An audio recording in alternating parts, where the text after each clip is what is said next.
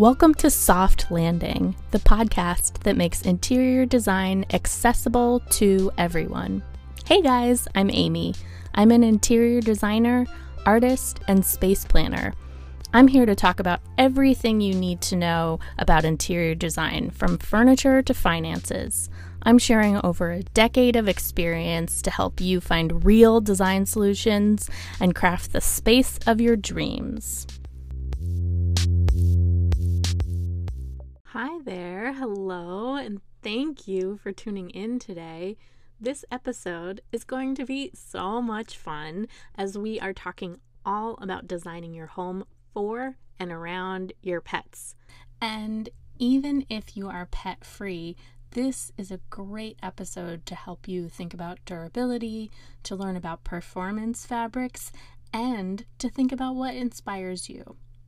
You know, one of my rituals to get set up to record this podcast is to make sure my cat, Ramona, is fed, comfortable, and preferably napping. Because if she hears me talking to you, she usually wants to join in the conversation, and it can be a little distracting. But that being said, my pet is a huge part of my world, and for a creature that is home more than I am, it's important to create an environment that is supportive for her while still looking like a human's home and not a doggy daycare. It's also important to create an environment that can withstand the extra wear and tear our pets can put on our homes, from the floors to the upholstery. But my favorite element of designing a home with pets in mind is to actually take inspiration from the pets themselves to create design concepts through color, texture, and personality.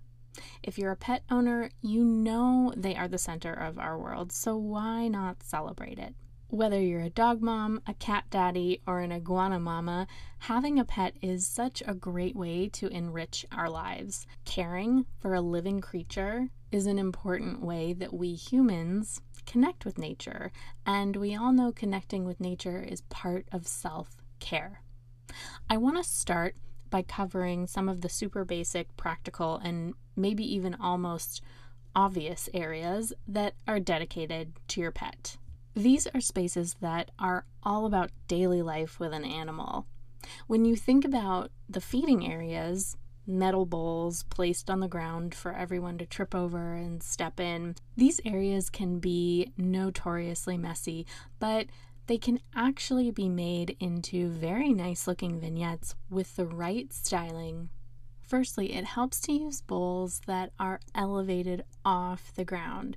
Not only because this is easier on our loved ones' necks, but also because this actually makes the whole feeding station look more refined and elegant by adding height and elongation. Etsy has some super cute bowl options.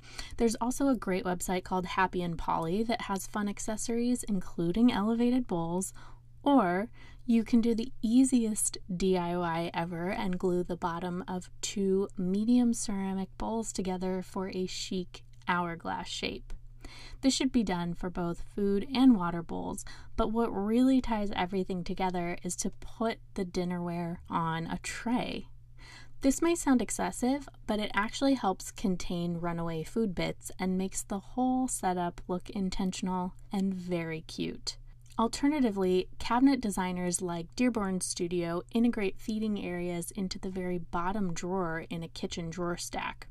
Pull it out when your pet is eating and close it up when they aren't. Completely seamless. Moving on, if you walk your pet, make sure to add a specific hook in your coat closet or where you hang your keys for a leash and a harness if you use one.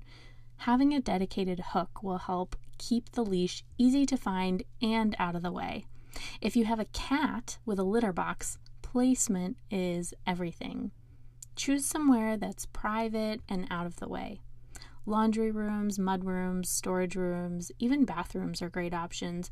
And if you're working with limited space, a dedicated coat closet is a great place to hide it.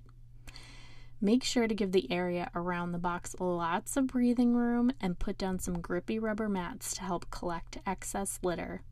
There are also litter boxes that can be disguised as furniture like credenzas, side tables, and even potted plants. This can help them blend into their surroundings even if it is a secondary space like a laundry room. Plus, these units are typically quite large, hiding the litter box deep within the confines of a bookshelf or the like, giving your cat more privacy. If you're a new pet owner, when you first bring an animal into your home, you may start to see the landscape of your walls and furniture in a new way. What used to seem like a regular sofa on legs transforms into an elaborate fort for hiding furry creatures who aren't ready to socialize yet. Whether we create them or not, our animal companions will find places to call their own that may be surprising. Inside kitchen cabinets, on windowsills, dresser drawers, closet shelves, and chair backs all become perches, lookout posts, and caves. This can be charming, but what can cause a little chaos is when these newly found post-up locations aren't on our radar and we can't actually find our pets, even if only for a moment. It can also be frustrating when the chosen hangout of our pets happens to be a brand new sofa or ottoman that we are trying to keep clean and for human use mostly. I'm a big fan of cat aficionado Jackson Galaxy, and his strategy for controlling where pets do and do not hang out is a really great one. Anytime you're trying to discourage a behavior, whether it's sleeping in your sock drawer or scratching the side of the sofa, another option has to be presented that will satisfy the pet. So rather than just saying no and taking something away, give them a better option. With this in mind, it can be really helpful to give our pets their own dedicated pieces of furniture, whether it's a dog bed, a cat tree, or a perch for your parakeet. In the last 10 years, pet furniture has really come a long way in terms of design aesthetic. Shops like Etsy and Chewy.com have incredible designer pieces that can be incognito, looking like a mid-century modern side table, adorable tiny homes, or gorgeous sculptural works of art. Even companies like Target, Crate and Barrel, and Wayfair have gotten into the pet furniture world. And if you're looking specifically for doggy beds, these are becoming the accessory du jour for many modern mattress companies that advertise all over social media and podcasts like Avocado and Casper. Another example of providing a better option when trying to discourage a behavior, my old cat BJ, rest his soul, scratched the living daylights out of my wingback lounge chair. I am talking down to the wood frame, and then he started scratching that up too. I had the chair reupholstered, but what really stopped him from going back to it was providing lots of cardboard scratch pads near his favorite spots. This allowed him an easy, more accessible option to scratch his heart out, and he basically forgot about the chair. No matter what kind of pet you have, the fabrics in our homes are particularly vulnerable to staining, scratching, and ripping. This proves to be a challenge with upholstered items like sofas and chairs because they are a pain to replace or clean. Enter performance fabrics. The players in the durable fabric game have gotten strong since the days of hot vinyl car seats. There are so many brands of fabric that have proprietary recipes for stain-resistant coatings and backings. Many of these are hospital quality, meaning they can be wiped down with bleach, but they have the look and feel of linen, woven tweed, soft cotton, and even leather lookalikes. Brand names to look for include Krypton, Gore-Tex, who also makes waterproof outdoor apparel, Nanotex, Prefix with 2 X's, Stackline, and Ulta. Although, as I mentioned in the episode all about an easy-to-clean home called So Fresh and So Clean, most retailers have their own branded terminology, so look for terms like stain repellent and water resistant. Krypton, in particular, is especially great for pets. This is a top secret technology for fabric that not only makes liquid run right off like it's made of plastic, but it can also self-heal from small punctures with things like pens and, you guessed it, pet claws, but the fabric itself has a soft textile feel to it. One term you may have floating around in the back of your mind is Scotchgard. This is a spray-on finish from Scotch Tape and command hook maker 3M, which is short for Minnesota Mining and Manufacturing Company, and it has an interesting history to it. This coating was discovered in 1952 and widely used to help prevent stains on furniture. But in 1999, the EPA opened an investigation into the ingredients used in Scotchgard, specifically perfluorooctane sulfonamide, which I likely mispronounced, so we'll go with PFOSA. This is a type of persistent organic pollutant, or what some people have termed forever chemicals, meaning these chemicals do not break down over time or decompose, and their accumulation on the planet has been identified by the EPA as having effects on both human and environmental health.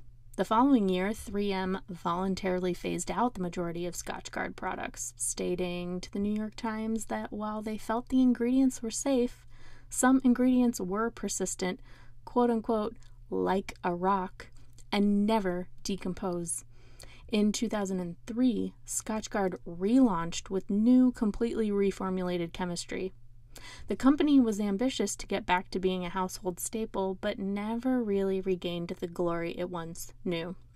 I personally don't have much experience using Scotchgard, but I do know that its iconic namesake describes what most performance fabric treatments aim to do. It's almost like a Synecdoche, like Kleenex or Band-Aid. There have been rumblings about other performance fabric coatings needing to be reformulated to be less harmful to the environment. All this to say that the balance between durability and sustainability in our fabrics and building materials is one that is being continually reconfigured behind the scenes. Okay, off the sofa and onto the floor. Flooring choices are critical when it comes to owning a pet, and if you want an in-depth discussion on all the possibilities of flooring for your home, no matter what your goals are, head over to Catherine McPhail's podcast called Talking Home Renovations with the House Maven. A few weeks ago, Catherine and I had a great discussion on flooring. But specifically with pets, I sound like a broken record, but porcelain tile and carpet tile are really your best friends. I talk all about carpet tiles in my episode called Magic Carpet Ride, and you should definitely have a listen to that if you missed it. But with porcelain floor tile, you're getting a surface that is strong, wipeable, and can look like almost anything. Any color, can be matte, glossy, small tiles, large tiles, you name it.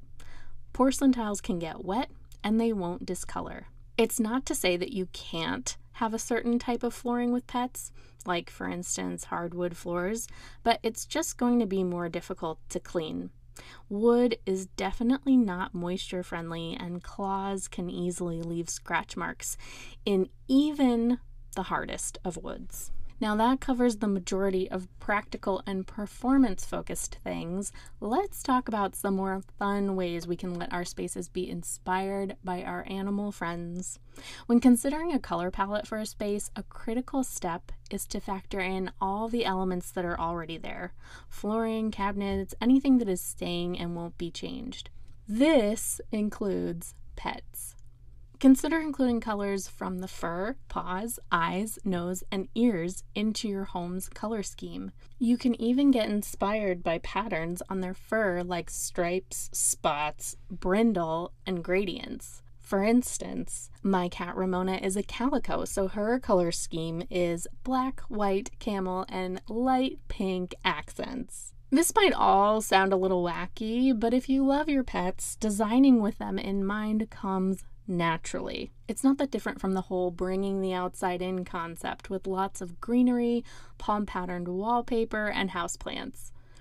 Another fun detail that can really bring a moment of delight into your home is to curate a pet portrait gallery wall. You may have a collection of photographs of your pet. I, for some reason, have tons of paintings that I have been gifted, and also one I painted myself of my cats, and they look really cool clustered together. It's fun to see different variations on a theme as a form of decor. You have made it to the end, my dear. Thank you so much for joining me today. It was so fun to share some tips and ideas about my two favorite things, interior design and animals. If you're enjoying this podcast, you can share it with a friend who you think would like it too. And you can follow me on Instagram at Soft Landing Podcast.